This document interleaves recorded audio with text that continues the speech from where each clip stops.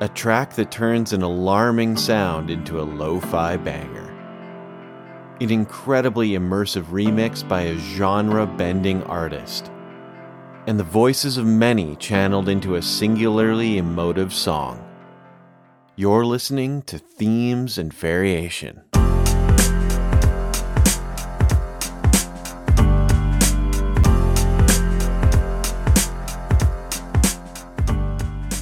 Themes and Variation is a podcast about music and perspectives brought to you by the online music school Soundfly. I'm your host, Carter Lee. Welcome to another episode of Themes and Variation. We've got a very fun one for you this time around as we are digging into songs that use found sounds. If you want to hear a seatbelt alarm used artistically in a track, we got you. If you want to hear some weird metallic shimmers, no problem there. The 3 tracks featured on this episode all use this unique technique in their own special way. Joining me on this treasure hunt for found sounds is, of course, my frequent co-host, Mahea Lee, and we're joined by our good friend and incredible producer, Sam Friedman. Sam releases his music under the monikers Nerve Leak and, more recently, Past Palms. His incredible music has been featured on popular Spotify playlists and praised by major publications like The Fader, Bullet Magazine, Earmilk, Nest HQ, and many more. Seriously, check out Past Palms stuff. It is absolutely remarkable. And if you'd like to actually work with Sam on your own music, he is one of our incredible mentors. Drop us a line at support@soundfly.com and we'll make it happen. We get into all kinds of things on this episode, like where we might go to get our favorite found sounds, how found sounds can create memory in music, and Sam shares his journey from guitar shredder to electronic music maestro. So without further ado, let's get into the episode, Songs That Use Found Sounds. Folks, time for another Themes and Variation. Joining me today, of course, is Mahea Lee. Mahea, how are you doing? I'm doing well, Carter, and yourself? I'm doing great. And joining us, a very, very, very, very, very special guest, Sam Friedman. Sam, how are you doing, man? I'm very, very, very, very, very good. Thank you. How are you guys? I gave you some extra varies on this one because I am super excited that you're joining us. Guys, today we are talking about songs that use found sounds. So a very kind of like, I didn't think it was going to be that hard. We're talking about tracks that use the producer's environment around them. Maybe it's their home. Maybe you're going out for a walk in nature or anything. I have a very fun kickoff question for you guys. So picture this. You're given 1 hour to record the only found sounds that you'll be able to use for the rest of your musical life, which could be just the rest of your life in general. Where do you get those found sounds? So this is an easy one to answer for me because I have recorded found sounds plenty, just like on my phone and stuff to sample in my music. And definitely the most rich place was when I was in Thailand. I went to this island called Koh Lanta, and it's kind of like rainforesty, but also kind of like a beach island town. Even just the stillness of like insects making noises, the little like rustles in the woods and like the palm trees blowing. It was just such a rich place in terms of interesting textural sounds. With your preference towards nature sounds, is it then kind of tough for you living in a city, or is that just as inspiring? It is a little bit different because I don't really find city sounds to be that relaxing, Right. Which is interesting because the song that I chose has a lot of city sounds in it. Whenever I'm doing like sampling in my music, I almost always stay away from like the city samples packs. To me, just like trains and taxis and stuff like that, it's very distracting. I mean, it just depends on the style of music you're making. Some people I think it works great, but for me and what I prefer, I want the found sound to almost blend into the background. So if you have like a car honking or something like that, it's it kind of is almost jarring. Yeah. Mahea, have you had the chance to think about where you would spend this 1 hour getting the only found sounds you can use for the rest of your musical life? Yeah, the interesting thing, I shouldn't say it's interesting, that's an assumption, and it probably isn't interesting. But one of the things about how I make music, I don't really consider myself a producer. I'll use a DAW, but more as like a writing tool. So the way that I've used found sounds in the past hasn't been so much like this is a specific artistic choice as production is not my great strength. So I use it almost as a crutch to make it so I can humanize the demos I'm putting together. And then if the actual found sound makes it to the final track, it's like a happy thing that happened. So the only found sounds I've really incorporated are like, well, the dog has made it into some things actually, now that I think about it. But the only found sounds that I've really used are sounds I can make myself, like with whatever was in reach or whatever, like, you know, my body, or like the fact that like a bottle of aspirin is within arm's reach, or a water bottle that's half full or whatever. So yeah, for me, it's more like I was trying to emulate a more organic instrumental sound without having the production chops to do that quickly. But that, like, I feel like you're asking me where my ideal vacation would be, and I just said my house. No, and that's no, this is work. This is work, man. This isn't vacation time when you got to get found sounds. I did give, because I came up with a question, so I was able to give it some thought, obviously. I think it's really easy for me to pick maybe the Rocky Mountains in Alberta, something that, you know, I'm not from the Rockies. I'm from close enough to the Rockies that I spent a lot of time there. And it's so many different sounds you could pick up in the woods, near the mountains, climbing mountains, hiking, doing all that stuff. So I like that you both went nature. I think when I listen to music that uses found sounds, I tend to like things that incorporate sounds that are just kind of everyday. You know, like sounds from like a warehouse or like somebody walking downstairs. It's really interesting to me how a good producer can make those everyday things magical. Absolutely. Speaking of making things magical, and I'm ready to dive into some found sound music. You guys ready to listen? Let's do it. Yeah.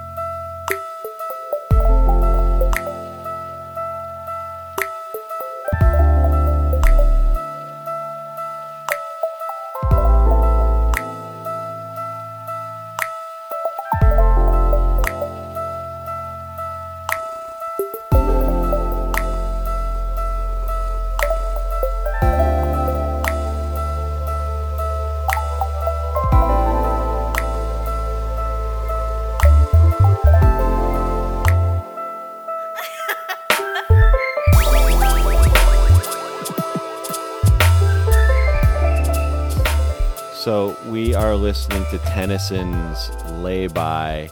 Had you guys heard Tennyson before? No, this is the first time. Like on playlists, you know, like if you go on YouTube and there's like IndieWire playlists and stuff, yeah, they'll always eventually show up. It's like I don't even know, is it they or is it a he or a she? Or... Well, I do have information on that. So first things first, this one was, again, this theme was really hard. I know, Sam, we were talking back and forth, and you had suggested something along the lines of like found sounds and samples. And I was like, oh, yeah, like you'd be perfect for that. And I thought I would be able to find a track pretty easily because I do use found sounds, and I thought that it is more ubiquitous, but it's ubiquitous among like maybe more underground and like lo-fi beat making producers, and which is music that I absolutely love, but like finding information and finding those tracks and finding like what songs use found sound. So I posted in the Soundfly Slack. It's like, guys, I kind of can't find a track. I need a little help here. And Martin Fowler, who listeners will remember from our first episode ever, songs from the first album I ever bought, to the rescue again. He's forgotten more about music, I think, than I have even learned, especially when it comes to just like different styles of music and genres and stuff. But he shared this Tennyson track, Like What?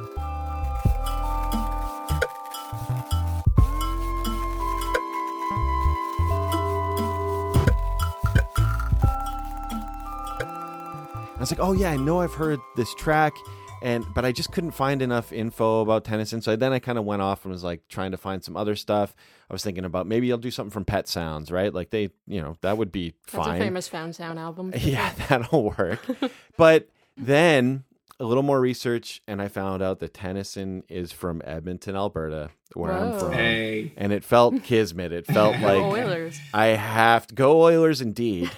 But no, I was like, oh my God, like something feels right about this. I have to do this. I went on a deeper dive and found this track, Lay By, and I was just blown away. They are becoming an artist that I will continue to listen to, I think, forever. Hey, to answer your question, this is really awesome. It's Luke and Tess Preddy, brother and sister group from Edmonton, Alberta. So That's awesome. I was like, that's so sick. That is so sick. I believe Luke is like the producer and keys player, and Tess plays drums and percussion. Artists along these lines that I love, Mind Design. We can go and do that together. Just know I will never leave your side because I love you so. So I'm just going to be totally honest with you. Emotionally, this song simultaneously calms me down and stresses me out. Is it the seatbelt alarm that stresses you out? It is the seatbelt alarm. Okay. It just really makes me feel super tense, but then it calms me down at the same time, and I'm confused by it. And I like it. Don't get me wrong. Like, I like the song. But just emotionally, there's a little part of my heart that, like, is rushing the entire time I'm hearing it because I just want the seatbelt to snap. I don't get that feeling from it. I get good feelings from that seat. To me, it feels like there's, you got a friend that just got in your car and they just haven't put the seatbelt on for a little bit, and it gives you that nostalgic vibe. Sam, your first impressions of Lay By Tennyson. So first I'll say that I didn't even really register that it was the seatbelt sound. I haven't, living in New York City the last 6 years, I don't have a good relationship with cars. I knew it was I thought it was the sound of like when you open your car and it's like kind of on and it's like dinging. So I kind of pictured it in my head that you were sitting in a parked car with like the door kind of open, and then that sound was going on. But the seatbelt thing makes more sense. Once the beat kicked in and everything, it just kind of like blended into the backdrop. And I was actually thinking about it, and it was kind of interesting because if you started the song halfway through, would you realize that it was a car sound, or would it just be maybe like a synth or something that's just kind of repeating in the backdrop? Because there are a lot of songs where you have this kind of like, I wouldn't say it's quite staccato, but it's almost like a staccato kind of note just over and over, like a rhythmic thing. Almost like you have like a tremolo or a auto filter on it or something, and it's just kind of sitting in the backdrop as a loop. And so once the track is built around it, you kind of learn to ignore it. But the way they've done it cleverly is that they start off the song and it's like, it's the car sound, and then the song ends and it's the car sound. So it's kind of like this. So to me, again, with the idle car, I was kind of thinking of it as almost like a friend inviting me into their car to listen to their song. And then I got out of the car.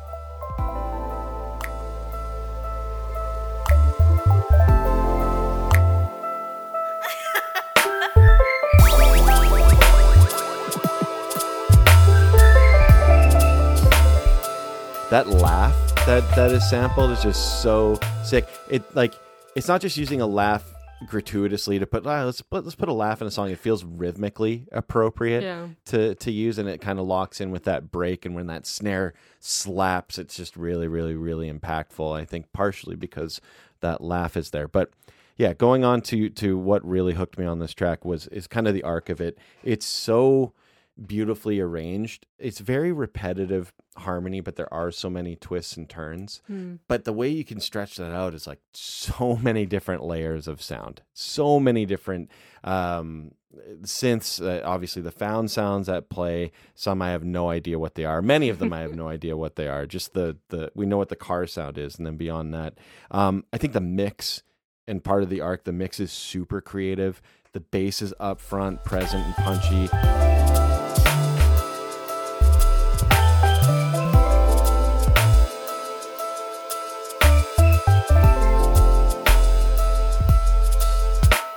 So the changes are really just F major 7 to D minor 9 to A minor 9 and then back to F major 7. That loops for most of the track. The bridge, it's a little different, but that car sound, whatever it may be, is an E.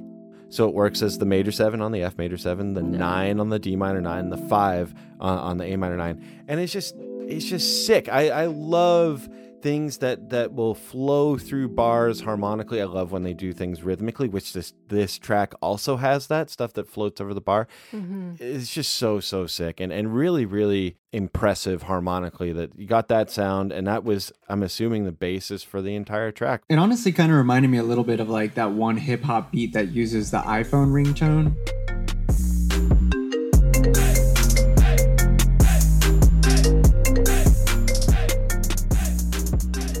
To do something that ambitious and succeed is actually not easy. And I think, Carter, the analysis that you did and Mahia that you heard as well about the way that they wrote it into the track really took a lot of effort, because anyone could get that, car sample and then just start building beats around it. But to actually make it kind of act like an instrument, and kind of going back to what I was saying earlier, like if you just tuned in the middle of the song, you might not know it was that car sound. You might have actually thought that it was a part of the instrument. And I think that's really great.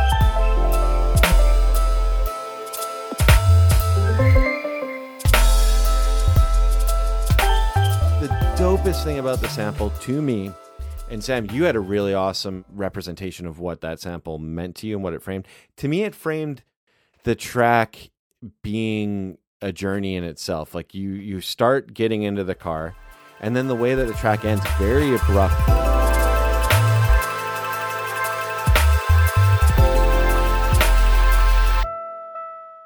Feels to me like you got in the car, the track is a journey, you're just kind of rolling through, and then at the end, it's framed by like you've reached your destination. It reminded me a bit of the End track on Frank Ocean's Channel Orange. The song is literally just called End.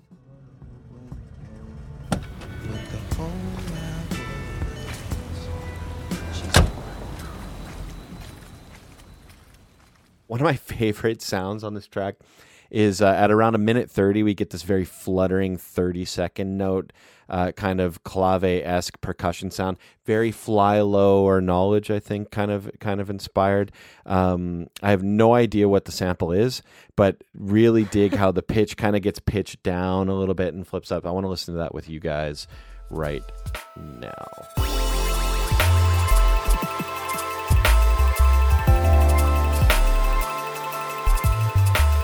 Yeah, I hear like a clave kind of sound as well that you were talking about. It sounds like it's just pitched up really high and they're just like running it really hard. And then they're using some kind of pitch effect to automate it and bend it down and bend it back up. Yeah, no, that actually reminds me of like a very, like you said, Flying Lotus kind of thing, because he does stuff like that all the time in his music. And it adds a lot of rhythmic movement, but also a sense of melody as well, because there is that note there to it.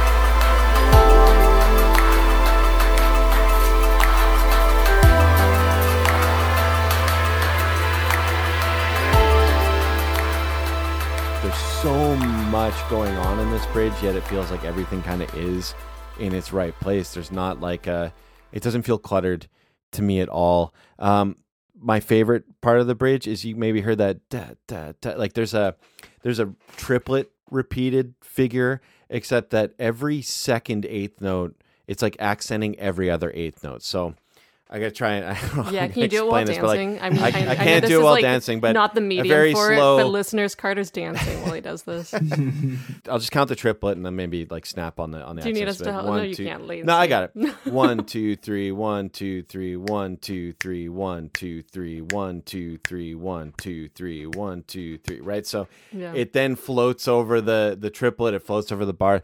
It's so cool. Yeah, it gives it a really nice respite, because I love songs like this where you essentially just have a loop that is playing over and over and over, that gets built upon with little breaks and pauses. It kind of reminds me of Fortet.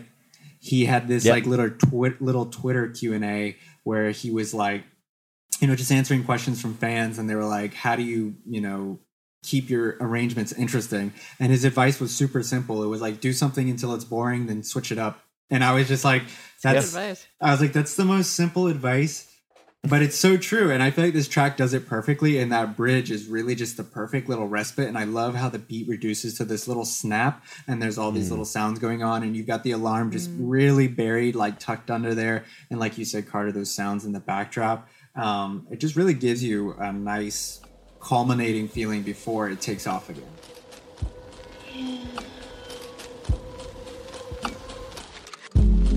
Love is like a sin, my love,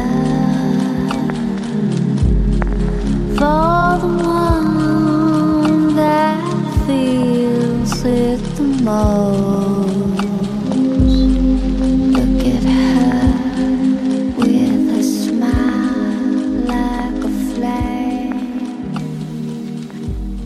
She will love. So, Sam, what are we listening to? This is Burial's remix of the Massive Attack song Paradise Circus. If you're familiar with the original song, it's got a very kind of upbeat arrangement. There's lots of claps and lots of melodic percussion. It's very kind of like a triumphant indie song. We can roll ourselves over 'cause we're uncomfortable. Oh, where the devil makes us sin, but we like it when we're spinning. Burial basically took that track and just completely flipped it on its head, stretched it out to almost 13 minutes, and created his own universe, with this song. And Yeah. it's very, very hard to even recognize the original without the vocal. Without that vocal, It's a completely different thing. And he even messes with the vocal a little bit as well. And he, is inserting all these other different vocal samples in there that I don't even think are from that track. And he's rearranging the lyrics in his remix a bit too. So this is one of those examples of an artist taking the remix challenge very, very seriously and interpreting it into their own, like I said, his own little world. Hey, Mahia, what are you up to? Just honing my skills with Soundfly's newest course, Intro to Music Production in Ableton Live. You mean it's out? You know it, and it's a fantastic resource for learning to create music using one of the most versatile and innovative digital audio workstations on the market. Speaking of innovation, isn't Live 11 coming out sometime soon? It is indeed, my friend.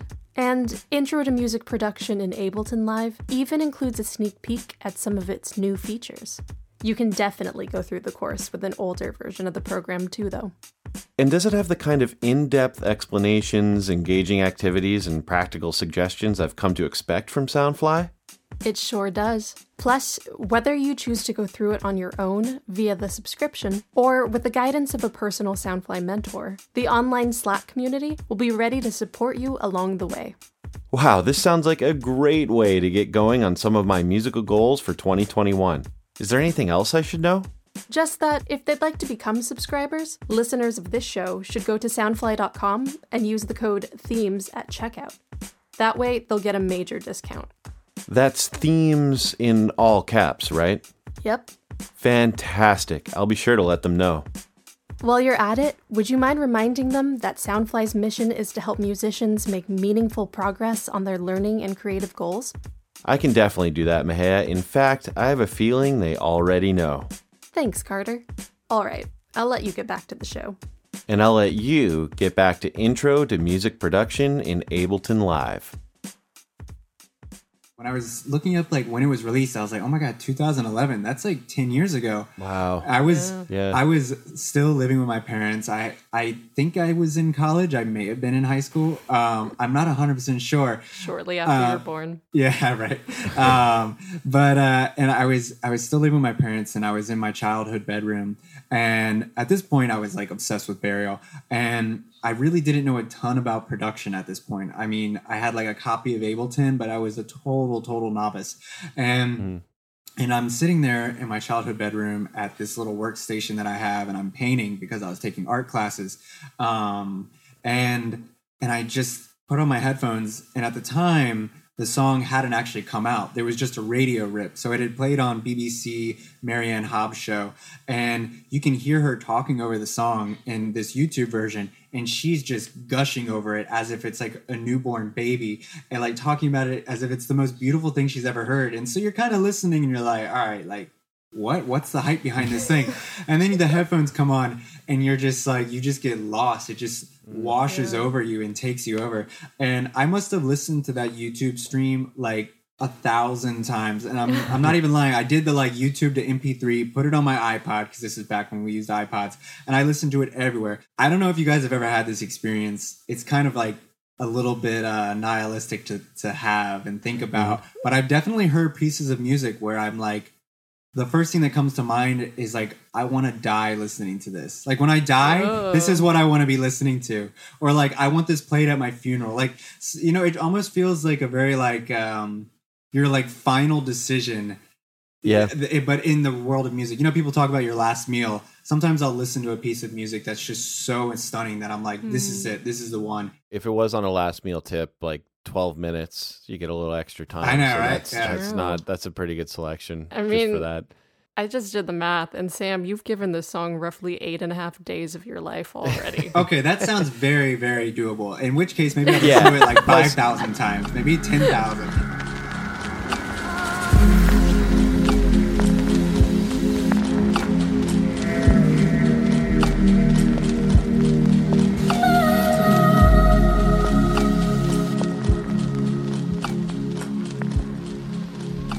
So I think one of the first things that will stand out to people is the use of vinyl noises. And so when you think of when the record stops playing and it just kind of hisses and you hear that crackle almost like a fireplace, that's all over this remix, and it's all over Burial's music. And he really kind of pioneered that sound as a use of ambience and texture. And I remember reading an interview from him. A part of that was from him listening to these pirate radios growing up and, you know, having all this static and crackle on these, you know, rips that he was listening to and wanting to emulate that in his recordings. And so when you listen to the Paradise Circus remix, you hear a lot of different vinyl static. That's the thing that's interesting is, you know, you can go to any, you know, Splice or whatever, type in vinyl crackle and get a bunch of samples. A lot of people, what they'll do is they'll find one that sounds good and they'll just kind of play it throughout the track and it'll just serve as a texture underneath everything. But if you pay attention to Burial, his vinyl samples, they're always moving and they're changing and they're going from the left ear to the right ear, the front of the mix to the back of the mix. And it almost sometimes sounds like the song is like trapped in some type of gunk and it's trying to get out, and the crackle's shifting around and like pulling you in and out of focus of the song. And so that, to me, just his use of vinyl crackle alone is really fascinating because it's a texture, but it's almost an instrument as well in the way that he uses it. The next big thing that you're going to recognize is the use of rain. And that might seem a little cliche. You know, you might think like, oh, going to YouTube and going to lo-fi beats to study to. There's rain with a couple jazz chords and a hip hop beat.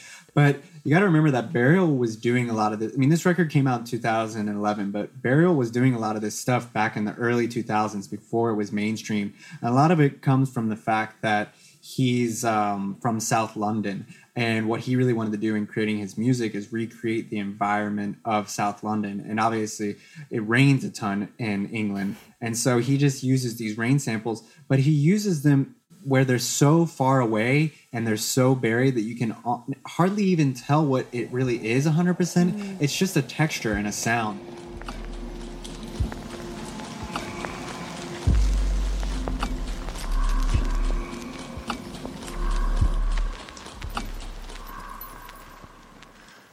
If you pay attention to this song and the actual musical elements that's going on, all you've got are just a couple chords, a really simple beat. You've got a kick, a little wood block, a teeny little shaker hi-hat kind of pattern. Every once in a while he throws in like an 808, but it's all so subdued, and then you've got these vocal samples spread throughout. The vast majority of what you're hearing that keeps the song interesting are all of these found sounds. So again, the vinyl crackle, all the variation of those samples, when they get loud, when they get quiet, when they're sparse, when they're heavy, and then the rain samples creating this, you know, kind of dark, moody, England-esque atmosphere. I've never been to London, but I feel like I have from Burial's music. I hear it's foggy.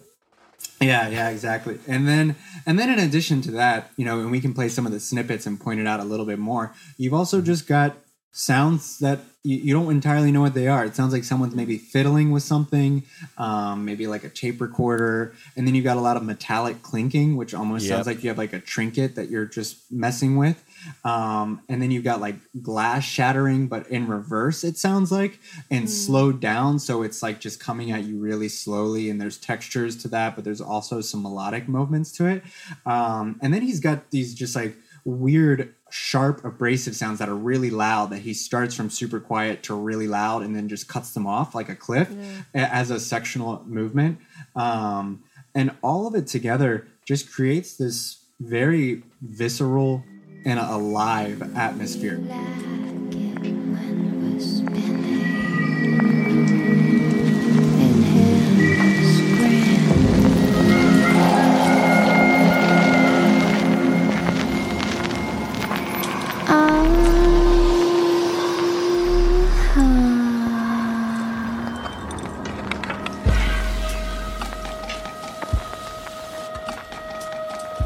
So yeah, listening to this clip, what you hear kind of right away is this big like impact sound, this whoosh kind of thing. And he's just put, he's taken something that's very abrasive and sharp and put so much reverb on it and buried it so low in the mix that it gives you, I don't know, like a calming feeling. And I love the way that he takes these sounds that should be scary and makes them feel relaxing, almost like a hug. And then after that sound, you get what I was talking about earlier, that kind of reverse glass sound that acts as the fill. And then once the beat breaks down and it's just very simple, and you've got that one note that he's just, sustaining, that vocal note, you've got all this vinyl fuzz moving around that just feels like static moving around your head. And what he could have done is maybe brought in a shaker or something like that. Or instead of that reverse glass, he could have done maybe like a riser kind of fill with a ride cymbal. And instead of that, weird impact sound, he could have done, like a crash or something. All these more traditional instrument things. But instead, he chose to use these found sounds to recreate the same thing and that same kind of experience. And so you're listening to it and it's going along fine, but you're also aware that the sounds that you're hearing aren't musical instruments, and it all just wraps together nicely and moves you forward. It kind of reminds me of people who do paintings and will put everyday objects in their paintings, etc. Like I think Jackson Pollock, you could see like cigarette butts and like maybe a cockroach or something from the studio he was in some of his paintings. But there's a lot of people, tires. but there's a lot of people who will add that real life texture in the painting, and I think that that's what Burial does here so well. And it makes me think about when I produce my own music and the way that I use found sounds as a role. And so if I'm working on a song and I'm running up against a wall, and I kind of have to ask myself, what does this need? Do I need to write a chord, a new chord change? Do I need to write a new melody? Do I need to change up the drums? Or should I add in some sounds, from my field recording sample pack or something? Do you feel like this track was something that like kind of maybe inspired you to just get better, 100%. And, when I first started producing, Burial was kind of the gateway drug for me into electronic music. I grew up playing guitar, and I was very, very, very obsessed with technicality. I was one of those musicians who, I didn't care how good it sounded. I cared how hard it was to play. So I was very, very interested in the musicality of things. So to me, electronic music was like, it wasn't real. I didn't recognize it as music. I thought that it was just a bunch of posers. It wasn't good. And then can't even shred, man. I know, right? That's honestly the way that I approached it at the time. And as time went on and I got more and more into music and more into experimental stuff, I got really into Radiohead. And they, have some electronic stuff to their music, but I think at their core they are still like a rock band. Right. But Thom Yorke did a track with Burial.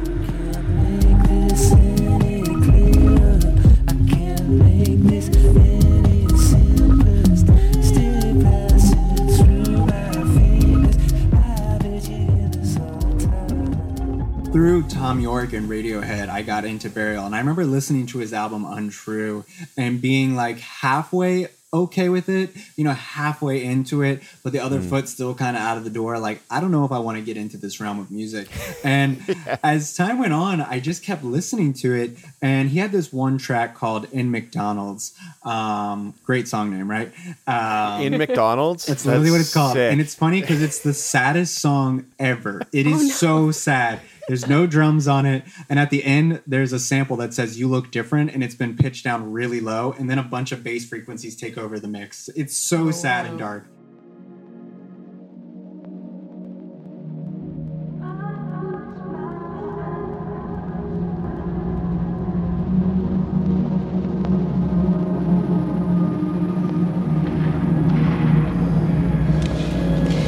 Cause at once upon a time it was you I know.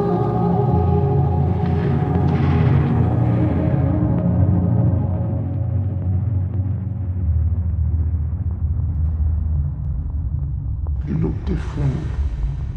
What I find so fascinating about this track that I would suggest other people when they're listening to think about is just how sounds around us can create memory and can create, feelings, etc.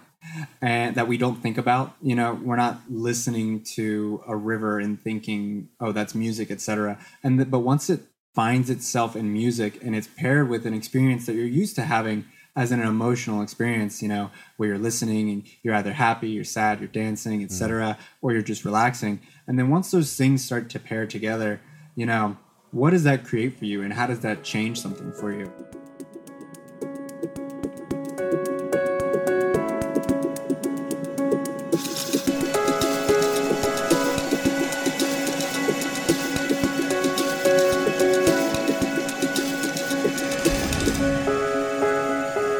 Freeze frame on me. Can you read it on my face? Data mining from old memories. Sunflowers and a smile catching. Hey, what are we listening to? We are listening to the song Lifeline by Imogen Heap from, I guess, 2011. Is this a song either of you had heard before? No, and it's funny, like, I always feel like she's somebody that musicians always know of, but is not as well maybe known universally as she should be. And I could be totally wrong. I mean, her songs are, right? Because, like, Hide and Seek in particular was used in so many Right. TV soundtracks. Right. Cause it is what you say. And it's just what we need. And you decided this, what you say. But I agree. I think she is kind of a musician's musician in a lot of ways. Or she's an artist. I shouldn't limit her to music. But yeah. So no, neither of you had heard this one before? No. I had heard it before this podcast, before I started the prep. Obviously, I heard it before we started taping. That'd be super unprofessional of me. But I didn't know what all went into it. I think the best part about doing this podcast for me has been that I'm typically kind of a passive listener from like a story behind the song perspective. Like, I don't always know the names of the members in a band and things like that. Digging into the story of how this song was created actually made me like love music again. I don't know about you. There's days when I wake up and I hate music. And usually I recover quickly, but like it happens. But yeah, this whole thing that she created and the way she went about it definitely made me just like feel a little bit better about the world and music in particular. I want to share just my first impression. The one thing that Please. stood out for sure is the bass in the chorus is It's like a good bass the line. Sick. The line is great, but like the sound is like so sick.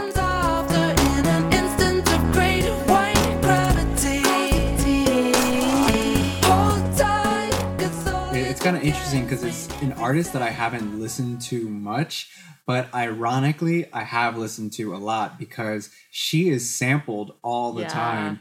Yeah. One example that comes to mind, a beat that every SoundCloud producer bows down to, Clams Casino, I'm God. He takes one of her songs and just, samples it directly, but also chops it up into a million different pieces.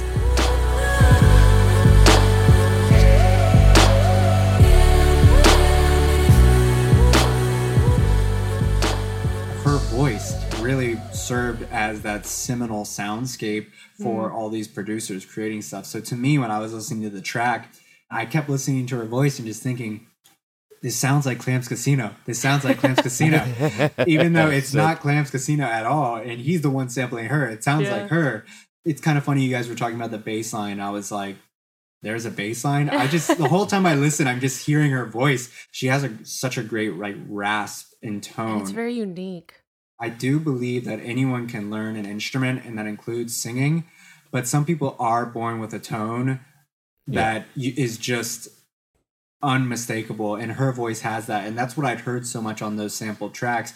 But just listening to this song that you posted, I mean, I was just enamored by it. I was not even paying attention to the found sounds. I was just listening to her, which I think stands as a testament to how beautifully she arranged that track. Absolutely. The writing process for this song technically began on March 14th, 2011. It was released to the public on March 28th. So that's roughly 2 weeks. And that timeline also included making the music video for the song and the album artwork. That time frame is impressive for a lot of reasons. These days people pump out songs really quickly, but is the quality always there? A lot of these, incredible artists do have to take a long amount of time to really be intimate with their work and put it out. And so for her to write this song so quickly and for it to be such a high quality and have such an emotional impact, it kind of makes me think about a lot of artists talk about their best ideas happening, in an afternoon or something. And you honestly become kind of a vessel for the idea. So here's what happened. I believe it was March 11th when she issued the press release for this song. Its working title was Heap Song 1. I do that too. That's how I name my working title. It'd be like CL track. Yeah. I'm going to read to you directly from the press release, which you can still find on the internet on one of the subsites that she has. Imogen Heap will release the first song and video from her new album on the 28th of March 2011. However, the catch is she hasn't written the song or any other material yet for the album. The album will gradually reveal itself over the next 3 years, as every 3 months Imogen will write and release a brand new track, video blogging as she goes. Rather than wait and release all the tracks as an album in the conventional way, Imogen plans to put the songs out as soon as they are ready and keep them relevant to the time they are created. Here's the interesting part. Bear with me. With this first song, working title of Heap Song 1, Imogen will turn the tables on her audience, inviting them in essence to begin the album as they become the spark of inspiration. It could be a word or the sound of twigs breaking in someone's back garden that spins her off on a tangent from the most intimate, humble seeds of the song to its blossomed release into the big wide world. So, she had a schedule that she published and asked fans to submit different things on different days of that 2-week cycle. Wow. So March 14th, she called for what she called sound seeds, but that was essentially found sounds. Fans from all over the world sent her random noises, and she went through and picked the ones that spoke to her and built the foundation of this track on day 1. Wow. Day 2, people could submit words to a word cloud, and she picked the ones that came often and used them as the bones for the lyrics for the song. Wow. Approximately 4,000 words were submitted. She's got a devoted fan base. That's such a great interactive way to make music. You're kind of giving the fans insight into the writing process and inviting them along. Yeah. So she had a video blog on Ustream. Fans could watch her actually go through samples. They could watch her put things together. She did a little video blog every day of this process. And there is a mini making of this song documentary on her YouTube channel. And one of the coolest moments they highlight, fans actually got to see the moment when she came up with the initial melody. because she happened to be live streaming and she just kind of started singing. Like, you guys know, as composers, the moment you find, like, oh, this is going to be the thing people walk away humming is kind of magical. So to see an artist of her caliber experiencing that is beautiful. So she did say that, you know, certain sounds just kind of fit together like they were meant to be. The found sound that glues this whole thing together is the sound of her newborn niece's heartbeat. And she actually even used that to, like, find the tempo of the song. Shortly before this process started, the tsunami that hit Japan happened. I don't know if you guys remember that. So a lot of the words people were submitting made it clear that that event was on their minds. If you go through the lyrics in this song, you just start to see these sort of shared emotions people were having over the globe. You know, Sam, earlier you talked about being the vehicle for a song. Here's an artist who took this shared sentiment and all these ideas and created something that only she could do, but at the same time exists of its own volition as well. Some of the other interesting things in this, there's a short solo section.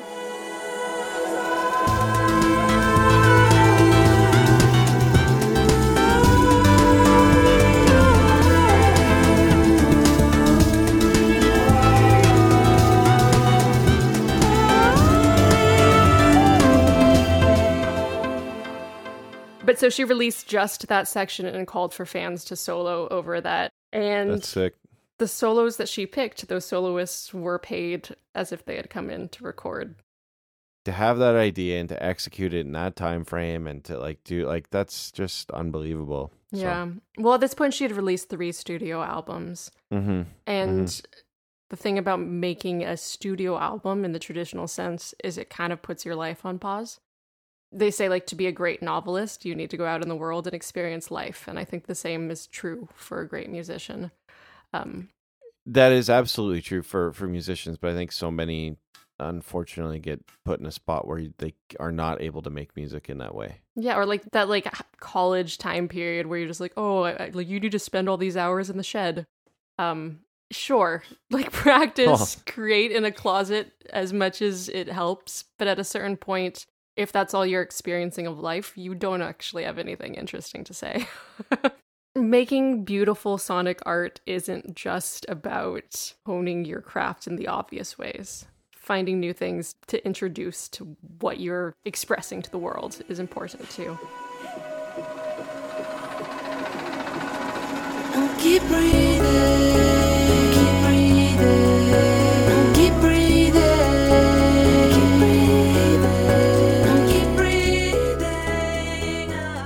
Well, Sam, I mean, we could not have had a better guest to break down tracks in this way using found sounds. I would like to take a moment, certainly, to give you the opportunity to share with our listeners anything you got coming up, any even past releases that you want to share. What should our listeners be aware of from the world of Sam Friedman? Yeah, well, I am working on an EP that's pretty much finished that I'll hopefully start releasing a few singles off of that I want to release this spring. No real details to share yet, except that it is all but wrapped up, and I'm just kind of in the final stages of getting that ready, the artwork and the press photos and stuff. But I did put out a release over the summer. It's a 2-track release called When the Sun Reaches Its Highest Point in the Sky. And I think that there are a lot of the examples we've talked about here with Found Sounds are present in those songs. It's a 2-song release. The first song is called Solar Noon. The second one is called Midnight Sun. And in Midnight Sun, that was the first time I had really just piled on tons and tons of found sounds. So if you listen to that track, there's this sample that I found of someone like digging dirt. And I just slowed it down and put a bunch of reverb and delay on it, so it's just cascading and falling over top of each other over and over. So you have these like dirt shoveling sounds that are just repeating throughout the track, and then you got bird sounds, nature sounds, etc. And it's kind of creates like a really intense climax where it's almost gets overwhelming, and then it eventually all goes away, and you just have these intense slow strings, and then it kind of comes back. Had such a big influence on how you make music. Yeah, really. Yes, exactly. But yeah, so that was a release I put out over the summer, and it's wonderful, by the way. Thank you. And that's going to do it for this episode of Themes and Variation. Thank you so much for listening. We want to know the songs you love that use found sounds, so as always, there's a link to a Spotify community playlist in our show notes. Feel free to add your selections there. Be sure to check out soundfly.com for all of your music learning needs. And hey, if you'd like to work with the one and only Sam Friedman, head to soundfly.com. You'll be able to drop us a line there. And as a very special treat, we're going to play this episode out with the Sam Friedman, aka Past Palms track, Midnight Sun. We'll be back in 2 weeks with a new episode and a new theme.